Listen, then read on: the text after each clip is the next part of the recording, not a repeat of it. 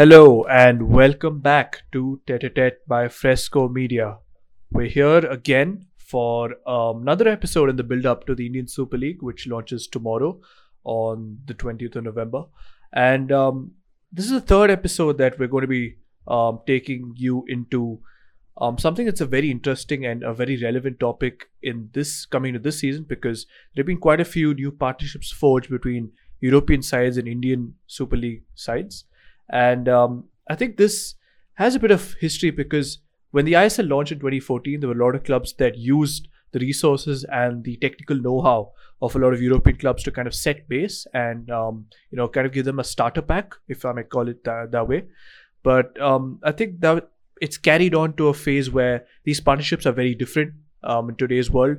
Each club has their own way of interpreting these partnerships because the European side sees it differently and the Indian side also sees it differently. And we're here to kind of put it into context and see where these partnerships can go, where it has gone in the past, and the verdict basically, because these are big moments in Indian football history. Joining us is Dibyadeep, back again for the third episode. And if you haven't listened to the first two episodes, I suggest you do that because this episode does, kind of move on from what the foundations we've laid in the first two. So Dibyadeep, how are you? And what is your first memory when it comes to a partnership between an Indian football club and a European football I'm club? good, thanks, Shrez.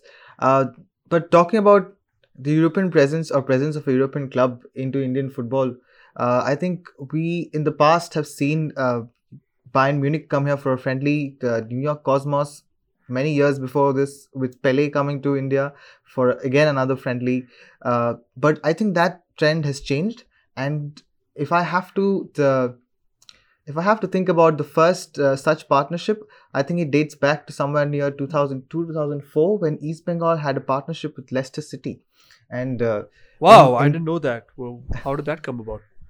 so in today's context, it's a marvelous thing if anybody is associated with Leicester City and how they have grown in leaps and bounds. But back then, Leicester City actually held East Bengal in very high regard. They saw them as one of the biggest clubs in Asia, who had a history, who has a legacy, and that needed to be respected. And so they had invited the East Bengal squad over to Leicester for an invitational preseason tournament, and they had faced teams like Mallorca. They narrowly lost the game against Leicester 1-0. East Bengal was led by Baijing Bhutia at that point in time. So the partnership is that such as that kind of gave the East Bengal team a very good exposure into what it feels like to play English Premier League sides. But it fell apart. It fell apart because Leicester got relegated from the Premier League, and somehow the Indian counterparts, the East Bengal officials, didn't understand what it meant to be in a partnership, in a willing partnership with Leicester City, and this did not work out. But tell me, what's your first memory of such a partnership? I think it has to be closer to home. It has to be the Liverpool and DSK Shivajian's partnership, which is quite late if you consider that the first one came about in 2004. This particular one that I'm speaking about came about in 2013. And I can fully remember that Lalinzwala, Changte, and Jerry, who are both now playing at the top level and have played for India, they went for a couple of months of a trial at Liverpool. And it was a program that was trying to attract a lot of, 15, 16-year-olds to kind of join the residential program. And I must say, at a very exorbitant cost. But this was meant to be one of those typical soccer school programs for kids aged between 12 and 16 and kind of develop them to ensure that they, probably get the exposure they deserve in Liverpool. But that's a very different one from the one you mentioned between Leicester and East Bengal. And another one that actually came up to my mind when we were going through the past partnerships was JCT and Wolves. And JCT is not a well-known club these days because of the fact that it disbanded around a decade ago. But back in the last couple of decades, turned it back to 2005, 2006, 2007. JCT, one of the best I-League sides in the country, along with Dempo and Mahindra United, and they forged a partnership with Wolves. I think this was an interesting one again, similar to the Leicester East Bengal one, where players would get an exposure trip to Wolves, and I think this was kind of motivated by the fact that Wolves have a Punjabi fan base back in Wolverhampton, and that kind of made the owners look at the Punjabi market and more specifically JCT to kind of encourage a bit of it's a matter of pride these partnerships. And I think it was, until this point, a matter of pride being associated with European clubs. But as we come on to discuss, the scenery has changed so much from that time that we're talking about more about development, youth development, about what each club can gain commercially, and whether the mix between commercial and youth development is right at this point in time. But I want to ask you, the FC Midtjylland and Dempo SC deal, 2011 it was, and Srinivas Dempo took a 34% stake in the Danish club. Was that a kind of a trailblazer, and do you think that that was kind of following up on Venky's takeover of Blackburn Rovers in 2010? That was a new change in the trend, wasn't it? Because I think up until then, European clubs and Indian clubs were associating themselves as strategic partners or technical advisors to Indian clubs. I think investing into a foreign club was new, and something along the lines of what Venky's were doing with Blackburn, and a lot of Asian industrialists were doing with Premier League clubs. A lot of Southeast Asian industrialists were investing their money into Premier League clubs, and I think something on the similar lines is what Srinivasan Dempo wanted out of his investment into Midtjylland. But I think his personal business, his family business, didn't really work out. And I think one of the reasons, as we discussed before, is why Dempo themselves took themselves back from the I-League and started only playing the Goan Premier League. So didn't work out for him as much, did it? I think the Dempo Midtjylland one reminds me of how Fosun, which owns Wolves at this present time, treats their partnership, or their ownership rather, with the club, because they try and send a lot of Chinese, 23, 24-year-olds to get a bit of exposure in England. And I'm not saying it doesn't help, but these players aren't going to make it to the first team unless something insane happens, something dramatic happens overnight.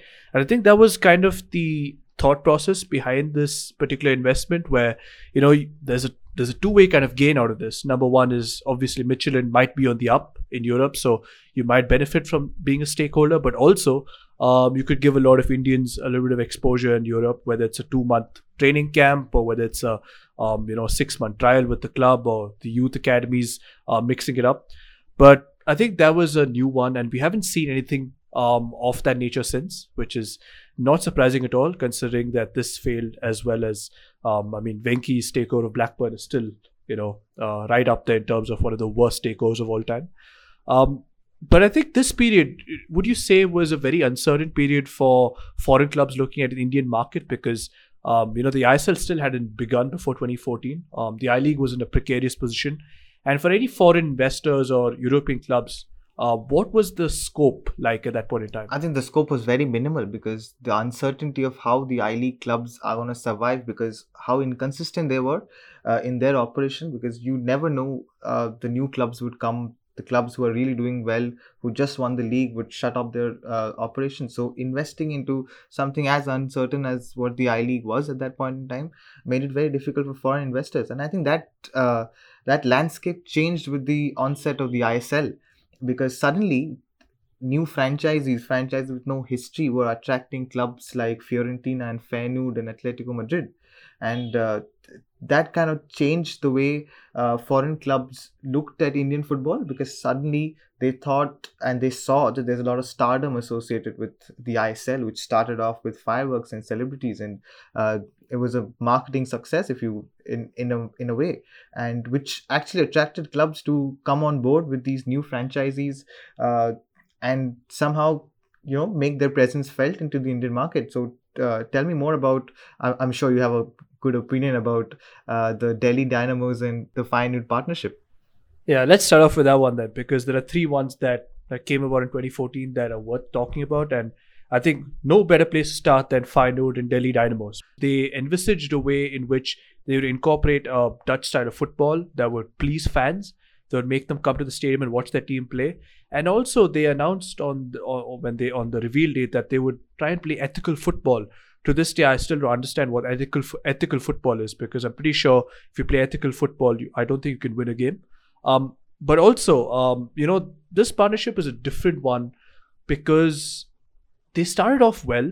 Feyenoord helped them in recruitment of coaches, recruitment of background staff, and a few players in the draft as well. And from that point of view, it sounds all right. But then when you look at it, they had an orange jersey, which I honestly think is to kind of let the teammates spot each other in the Delhi smog.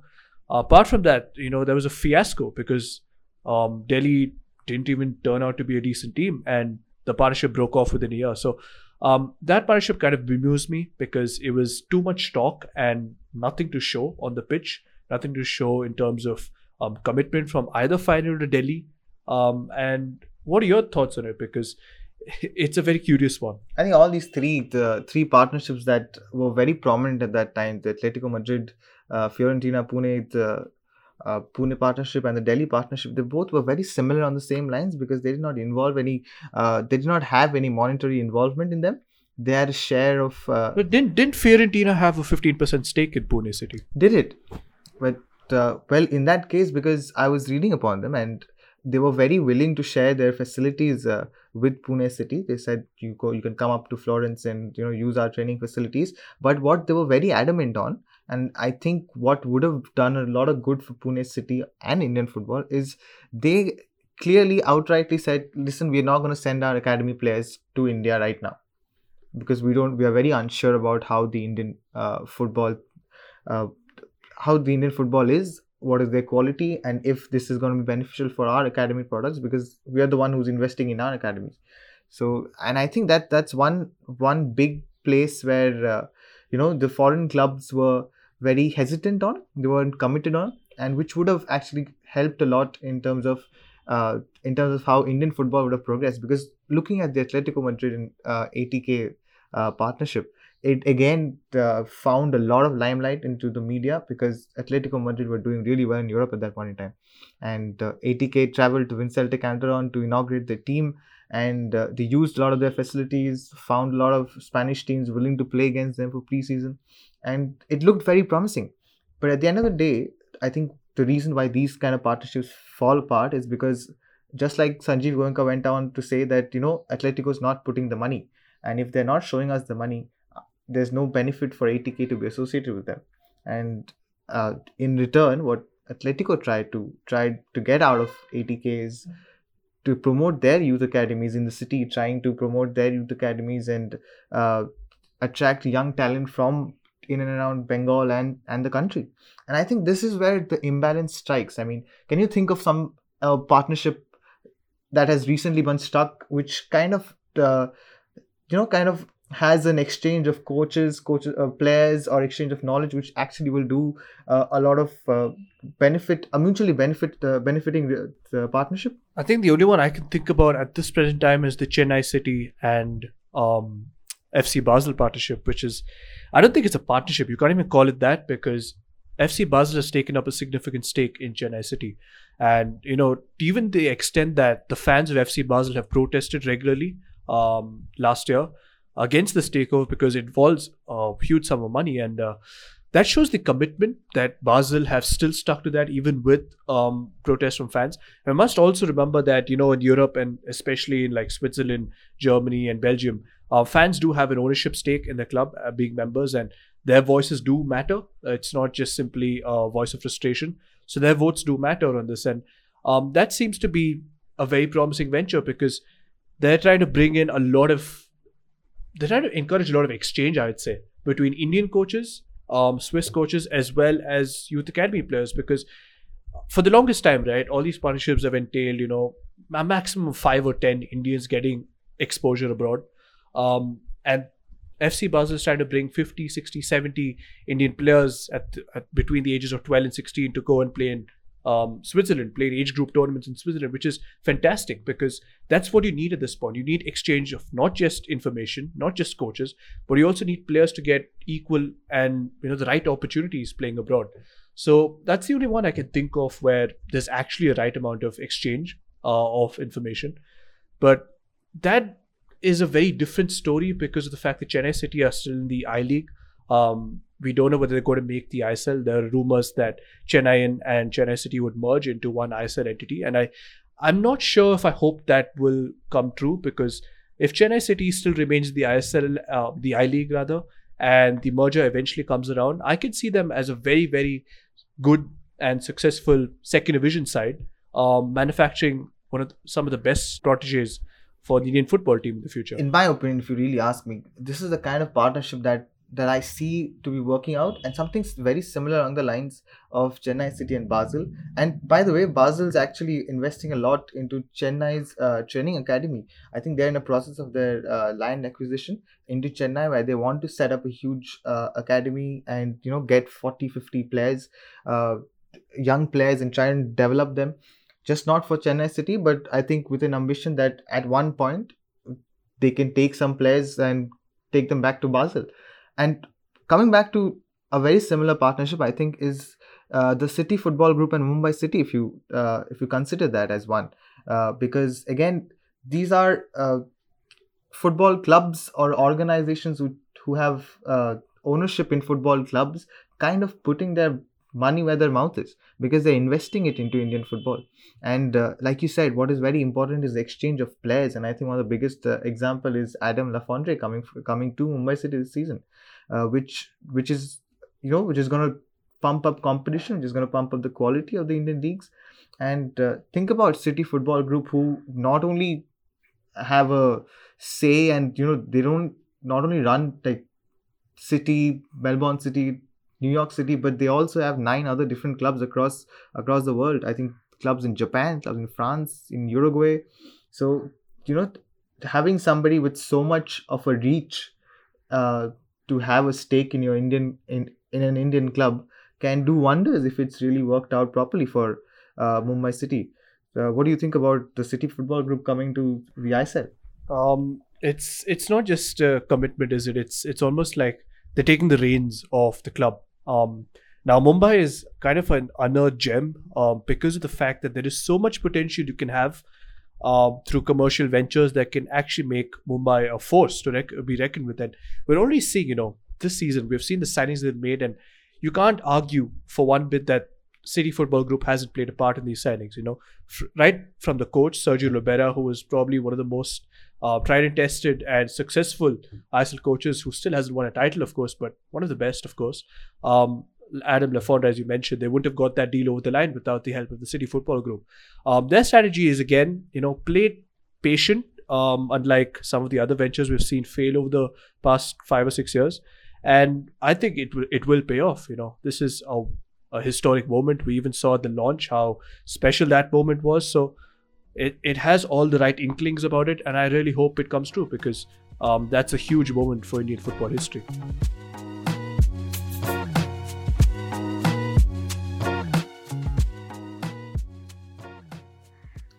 So would you say the change in trend from clubs and European giants coming to Indian market just for commercial sake has changed into the European clubs coming and investing their money and looking for a long-term return? Has that changed? Because even now, even in the ISL, we see the partnership between Hyderabad and Borussia Dortmund, and it's part of Dortmund's collaboration with a lot of South Asian clubs that they've taken up at the same time, and somehow that kind of smells of just a commercial partnership rather than something that's going to develop youth football or football in general.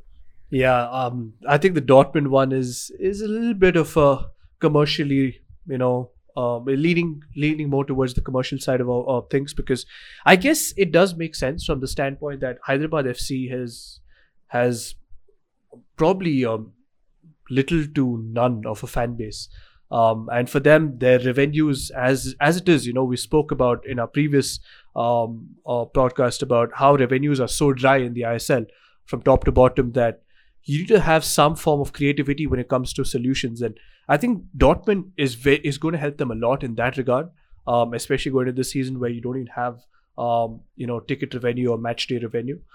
But on the other hand, when we talk about how it relates or stacks up in relation to the other partnerships we're going to come on to, like the Leipzig Goa or the Rangers BFC partnership, it does not smell good in terms of youth development and exchange of information between coaches.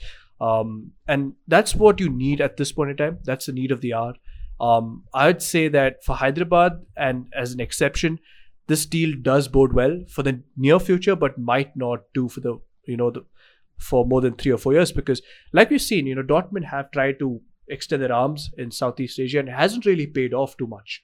and that does not give a very good picture and a good light on where Hyderabad is directed with this partnership. I think absolutely this the Hyderabad Dortmund partnership doesn't really excite me as much. But again, talking about the exchange of coaches, exchange of players, giving the Indian players the exposure into Europe or into anywhere across the world would do them a lot of good. A partnership such as the Leipzig and FC Goa partnership, where Leipzig have come about and said that we're going to send our coaches when it's possible. We're going to take players from Goa, train them, give them the chance to have an experience of how it is in the Leipzig setup, and something along these lines that has kind of evaded the limelight for a long time. And I think this is something that should be spoken about, is the Sheffield United being a very crucial partner with the Tata Football Academy. And they have been in partnership for the longest time, and coaches fly down to Jamshedpur on a yearly basis. They train the players in the Tata Football Academy. They set up training modules for the other coaches to follow, and they take players on an annual basis to Sheffield for a period of time. And somehow, somewhere there, I think that is one of the reasons why Atletico is again very interested into investing into Jamshedpur, and which is and they have sent Sergio Castel last season to Jamshedpur, which really worked out wonders until he got injured. So what do you say is the right balance between European clubs somehow finding their feet in Indian market, and somehow for the Indian clubs to be benefiting from this? I think it's very relative, the amount of balance that they would probably impose between the commercial side of things and development as a club, because as the clubs are already 4 or 5 years old, they're only 3 years old in this longer league format, which requires a lot more focus, I'd say, rather than the 3-month IPL style tournament where you don't really need too much of a background staff, I'd say. And I think the Leipzig Goa one, that is very, very interesting, because RB Leipzig themselves launched only 10 years ago. Red Bull have a vast interest across the world in terms of ownership of football clubs. They're saying that they're not going to take over FC Goa and branded Red Bull Goa. I can see that happening, to be honest. But I think this is Red Bull trying to dip their toes into the Indian market. There's a big potential here. They've just seen their rivals Borussia Dortmund entering the market, and they've struck a completely different deal from what Red Bull have done with FC Goa or RB Leipzig, I must say. So I think it depends from club to club. When I look at FC Goa, I see a hotbed for Indian youngsters. There's a rich tradition and history associated with Indian football. And FC Goa themselves have done very well in the ISL. On the other hand, you look at Hyderabad FC, who only launched a year ago, who are struggling to pay their players even at some point in time. They're going through all kinds of hardships. They need commercial support. They have Borussia Dortmund. And then I look at a mix of the two. I think the mix of the two is Bengaluru FC and Rangers, who struck it in 2019. And I think the one big move that has happened through this partnership is Bala Devi, an Indian women's football star, getting the move to Rangers, which was facilitated by BFC having good ties with Rangers. And that probably would escape the limelight at this point in time, but that again shows what a partnership can do to Indian football. Bengaluru FC stands to gain commercially, of course, through Rangers, and both teams again are on a similar trajectory, I'd say. They're almost like teams that don't have the A-listers in terms of their talent or the names, but they always keep chipping away and try to get better and better and better. And that way I see them as a very good fit. So I think it is very relative, Atletico Madrid and ATK was destined to fail because of the fact that the ideologies were so different. We saw that within a year that they couldn't communicate even. So it is very, very relative. Doesn't it remind you of theory of comparative advantage between that Daniel Ricciardo had said in college?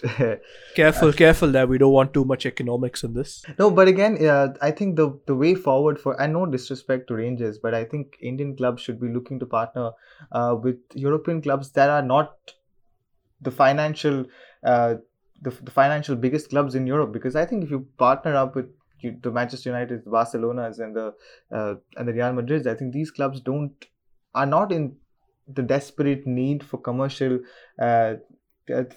avenues to open up in the Indian market. I think they earn a lot of money. They're not desperate for it. I think it's mutual benefits, right? You want each club involved in the relationship to benefit mutually and also work to have that same hunger and desire as the other one. That's where I see RB Leipzig and Rangers having equal or the same amount of hunger, because these are not clubs that already have an established fan base, that have so many other avenues to focus on, that they would turn a blind eye to an Indian club. And that's where I see, we're going to speak about how these clubs are going to go into the season even in the next podcast. And each team has their own different mindset going to this. And if there's any form of help from a European team, in terms of preparation, in terms of nutrition or whatever it is that can help them perform on the pitch this season, it could help them so much going forward. Then the commercial kind of becomes a second priority for these clubs, and that will just happen with a bit more time. Absolutely, I agree. I think partnerships such as FC Goa, Leipzig, Basel, Chennai City, they kind of excite us for what is in store in the future for these clubs, because if you associate yourself with clubs which have a famed academy, you can have a back and forth with your players and coaches, sharing of knowledge. I think when coaches come here, and this is something that's a real problem in India, and I think that has changed with the AFC licensing that we spoke about before, about the coaches being having an AFCA license to have the authority to take over a team playing in the top flight. I think concepts like playing in half spaces, playing in zone 14 were very alien to coaches who don't have that education, and that's very important when you have an exchange of knowledge in that way. So I think collaborations such as these collaborations that I mentioned, Chennai City, Basel, they excite us for what's in store. But again, if it's too commercially immersed, I think they're destined to fail in a way. On that note, I think it's time to wrap up on this edition and this episode of our ISL build-up. Don't forget to go ahead and listen to episode 1 and 2, because I think you learn a lot more from those before coming to this. That'll give you kind of a context into where we're heading in terms of our thoughts on what the ISL is going to be like this season. Thank you for your time, and if you're watching on YouTube, please do subscribe and like our video. If you're on Spotify, make sure that you follow us to keep up to date with every episode that we release. We'll have a weekly ISL review show every Wednesday, now that the ISL is starting tomorrow, and we hope that you'll be able to listen to us. So thank you for your time, and goodbye from us.